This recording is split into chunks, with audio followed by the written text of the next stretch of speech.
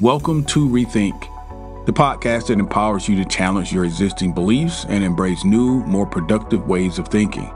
Here at Rethink, we believe that the key to self-fulfillment lies in shattering old thought patterns and adopting new mindsets that support personal growth and empowerment.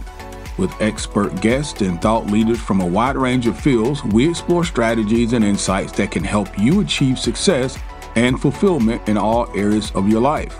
From relationships to career, business ownership, and health, you are the source of your own success. We're just here to help you tap into your true potential and create a brighter future. So join us on the journey of personal growth and empowerment, and let's rethink what's possible for our lives.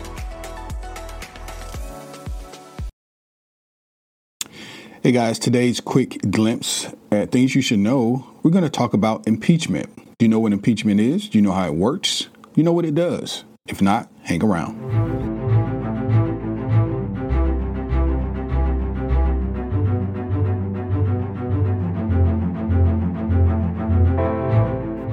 Here at Things You Should Know podcast, our focus varies from commonly asked questions like, what are the top email apps for iPhone users? Or how much does it cost to go to Disney World anyway? To the trending topics of the day, such as, are taxes going up or down? And who's Elon Musk? We shed light on things you probably have always wondered about, but you never got around to investigating them yourself. This podcast brings you the answers to your most commonly asked questions and makes you smarter just by listening. Information empowers, and the more information you have, the better decision you can make, and ultimately, your quality of life is based on the decisions you make. So, thanks for joining the discussion, and make sure that you subscribe today and not miss out on any future episodes of Things You Should Know.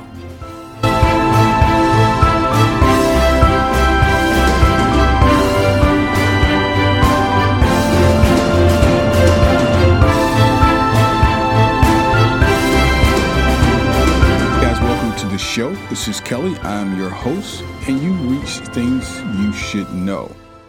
And today we're going to do a quick, what I call a quick glimpse into a particular trending topic, and that is impeachment. Sometimes on the show we'll do deep dives and we'll get really deep into a particular subject matter. And then sometimes we'll just give you a briefing, if you will, on a particular item, issue, definition, term, a trending topic. And our trending topic today is impeachment. And assuming you didn't wake up from a 8-year coma, you would realize why this topic is trending. Today is the inauguration day of President-elect Joe Biden, and we're recording this today. And impeachment, of course, is something that is taking place in our country. So I thought it'd be prevalent to talk about what it is, because many people don't know what impeachment is, what it does, what it implies. Can someone be locked up, et cetera, et cetera. There are a number of questions, and my goal is to answer as many of those as I can today. So let's get going. So let's start at the beginning. Great place to start. What is impeachment? What is impeachment? So I pulled information from a number of resources, Wikipedia being one of those resources. And I'm going to kind of give you a rudimentary term or definition, rather, and then I'll circle back with some more common language so that we can be in agreement and understand what impeachment is. So impeachment, let me just say this to begin with. People who live in the United States tend to think that, the world revolves around us. Impeachment is a term that is not exclusive to the United States. Anyone in any government in any country on the earth can be impeached for the most part. So impeachment is a process by which a legislative body addresses legal charges against a government official. Any government official. It doesn't just have to be the president. It can be any government official. So national delegations differ regarding the definition and the consequences of an impeachment. In many countries, for example, Latin America, impeachment refers to a definitive destitution. An official in these jurisdictions is therefore considered impeached when they've been removed from office. Now, conversely, as you know, in our country, that's not how it goes. In other judiciaries, such as ours in the United States, impeachment refers to a previous step to putting them out of office, that of the authority of an indictment or something similar to an indictment. A U.S. president, for example, is impeached by the House of Representatives. He or she can remain in power. Unfortunately, to this point, it's only been a he. He can remain in power while the charges are pending. And the Senate has responsibility, according to the Constitution, to address the impeachment from the House in trial. So the Senate does the trial, the House engages and institutes the impeachment. Now, because impeachment and conviction of officials involve the overturning of the normal constitutional procedures by which individuals achieve high office, that it means elections, ratifications, or appointments, and because it generally requires a supermajority, they're usually reserved for those deemed to have committed serious offenses while in their office. In the United States, for example, impeachment at the federal level is limited to those who may have committed such crimes as, are accused of committing such crimes as treason, bribery, or, as the Constitution, our founders vaguely stated, high crimes and misdemeanors, certainly open to interpretation. In the U.S., Congress derives the authority from the Constitution. The term impeachment is commonly used to mean removing someone from office, and it actually refers only to the filing of formal charges. I think a lot of people don't understand that. When you hear impeachment, people normally go to Nixon. And if you're in the United States, impeachment, people normally go to Nixon and maybe to Clinton. And if you go to Nixon, you can be under the impression that Nixon was impeached and therefore he left office. And that's not true. Nixon was impeached, but Nixon resigned. The impeachment didn't force him out. The impeachment itself. He resigned. So back to the story. If the House impeaches, the Senate then holds a trial on those charges to decide whether the officer, again, any legislative officer that's been elected to office can be impeached. So it doesn't just have to be a president. It can be a president or any other federal official. The Senate holds the trial to determine if that person should be removed from office and are barred from holding office in the future.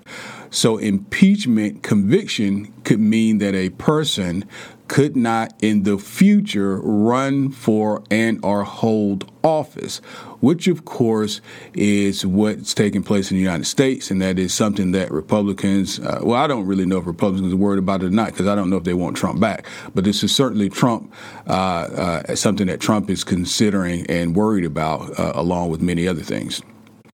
Now, what gives the House and the Senate this power? Well, Article 1 of the United States Constitution gives the House of Representatives the sole power of impeachment.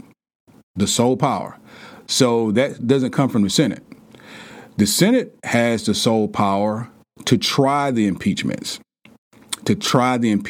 Of the officers in question. So I hope that gives you a clear understanding of what impeachment is and sort of how it works. Now, let's get into what constitutes an impeachable offense. As I said before, the founders intentionally, perhaps, kept the term high crimes and misdemeanors vague because impeachment is meant to be a political act, not a legal one. Unlike a criminal law, there are no clear rules for evaluating when a president has stepped over the constitutional line. The founders rejected the term maladministration as grounds for impeachment. Maladministration. Simply put, they didn't want a president tossed out of office by Congress because he was doing a terrible job. Mr. Hamilton Alexander said that impeachment offenses were those that involve abuse of public trust. Now, the term is generally understood to mean abuse of office. That's what most people understand. You're abusing your power as the president of the United States. Now, in the U.S., who's been impeached? Well, I've already talked about Nixon. The House Judiciary Committee approved 3 articles of impeachment against Nixon. This was done in 1974, and this is what they charged him with. Number 1, obstruction of justice. Why? For impeding the investigation into the break-in in the DNC, the Democratic National Committee headquarters in Watergate office building. Okay, that was one charge. The second, the abuse of power for trying to use the CIA, the FBI, and other agencies to cover up the break-in, the Watergate conspiracy. And then the third is the contempt of Congress. The contempt of Congress. This is for refusing to turn over material in response to congressional subpoenas. So that's what Nixon was charged with. Now, the second president that was impeached, this was during my lifetime. This is Bill Clinton. This was done in 1998. And he was charged with lying under oath to a grand jury about the nature of his relationship with 2 women, one Monica Lewinsky and the other Paula Jones. Secondly, he was also impeached for obstruction of justice. This is for encouraging Lewinsky and others to make false statements and conceal gifts that he had given to her. Now, the third is what's taking place today, the impeachment of Donald Trump. This is for very serious, what I consider very serious crimes against the state. They would include insertion, treason, and these sorts of things, certainly abuse of power. But we'll see how that plays out. The House has impeached as of today. Again, this is the swearing-in date for President-elect Joe Biden. So the Senate trial, which is the final song in the play, hasn't taken place yet. So we don't know how this is going to play out. Quick question. Must the Senate hold a trial? Well, the Constitution says the Senate has the sole power to try all impeachments, and some scholars have suggested and argued that this means that the Senate is empowered, but they're not required to carry out this function. But Senate rules suggest that it is its duty and not an option. So if the House brings the impeachment, there's not been a time that the Senate has not held a trial. So the Senate impeachment rule states this: whensoever the Senate shall receive notice from the House of Representatives that managers are appointed on their part to conduct an impeachment against any person and are directed to carry articles of impeachment to the Senate, the Secretary of the Senate shall immediately inform the House of Representatives that the Senate is ready to receive the managers for the purpose of exhibiting such articles of impeachment agreeably to such notice. Okay? Now, how does the Senate trial work? The Constitution lays out 3 requirements. Number 1, the Chief Justice is the person who presides over the Senate trial as the president. The Chief Justice. Not the trial of any other official. The Chief Justice presides over the Senate trial of a president. Each senator must be sworn in. Similar to how jurors are sworn in, they take an oath. Senators must be sworn in. And lastly, 2/3 vote is required. This is your supermajority. 2/3 votes are required to convict on any article of impeachment. Okay? Now, one of the preliminaries out of the way, the trial takes place. Once the preliminaries are out of the way, the trial takes place under procedures similar to a regular courtroom. That is to say, the House managers make an opening statement. It's followed by a statement from the lawyers for the president. In this example, there's not a requirement for the president to appear, and he cannot be compelled to testify against himself. After both sides make their arguments, the Senate begins their deliberations. Traditionally, this is done in a closed setting. And then the last stage of this is the Senate votes separately on each article of impeachment, and this is done in an open session.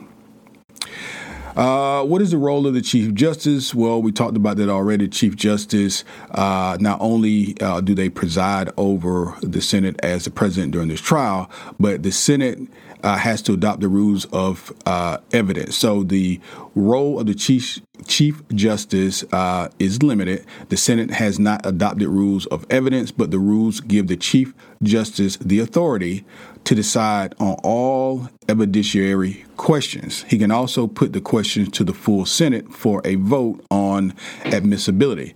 So that is to say, if there are questions or concerns or any unrest, if we're going by Robert's Rules of Order, then it is up to the Chief Justice to mitigate and to facilitate that while this trial is taking place. In other words, he acts just like a regular judge. And then lastly, a pressing question which has crossed the social media waves in the last months or so as we embark on a new administration. And this is, could the president pardon himself if, in fact, he is impeached? And the answer is no. The answer is no. The same constitutional provision that provides the president the power to grant reprieves and pardons for offenses against the United States adds this phrase, except in cases of impeachment. So I'll say that again. Can the president, if he's impeached, can he pardon himself? The answer is no. The same constitutional provision that gives the president the power to pardon, grant reprieves, things of this nature, has this language in it, except in cases of impeachment. So a president cannot pardon himself. So guys, that's impeachment, and that's our quick glimpse into what impeachment is, how it works, what it does. And I hope you've learned something today. Certainly going through this process, it is important that we're all educated as we're watching this unfold in front of us so that we know and we're able to participate from a educated standpoint. It's been my pleasure to have you here at Things You Should Know. Please subscribe if you've not done so already, and we'll see you again soon.